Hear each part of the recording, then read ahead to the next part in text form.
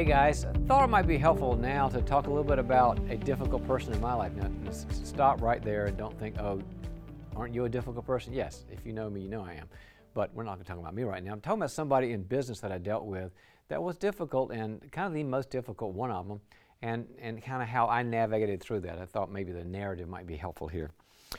This is a company I had a ways back, and let's call this guy Jim.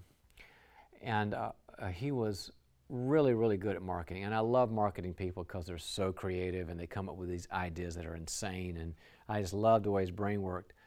But he wasn't very structured and wasn't really interested in like timeliness. Now, let me add to the mix there, it wasn't just Jim, but at the time that I had this business, I was so in love with grace and so enamored of grace and attunement and attachment and stuff, I kind of forgot the truth and responsibility part over here.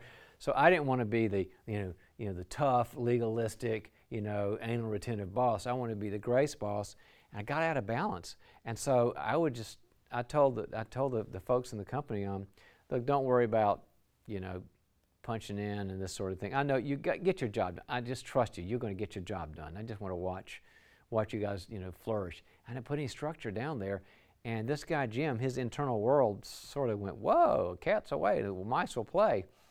And I mean 2 or 3 days late on reports and on getting things in and projects, and he became kind of the traffic jam that kept the flow from going. We weren't getting anything done.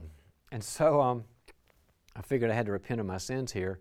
So I called a meeting and I said, by the way, okay, I was wrong about this, and we are going to have responsibilities and timeliness and, accountability and all that. And so, all the rest of the staff went, okay, party's over. And that was fun, but we got to get back to work. And he's still going to have grace, but we got structure, responsibility, accountability. Except for Jim. He didn't like it. So he kept screwing off.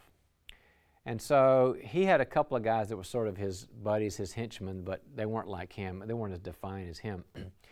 But I just noticed everybody else kind of got back to work. They were timely and responsible and dependable and all that functional team stuff.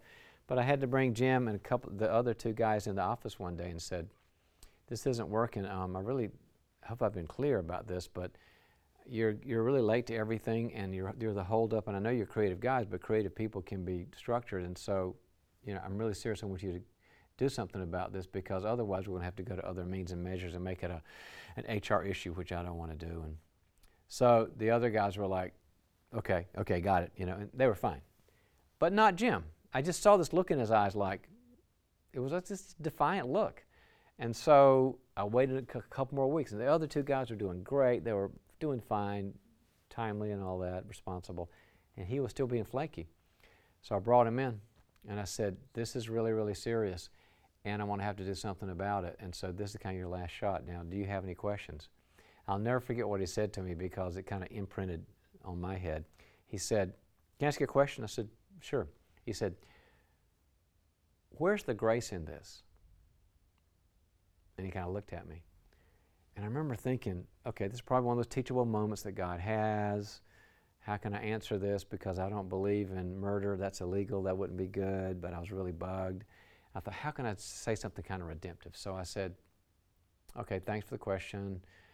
The grace in this is that you're still working for us at this point.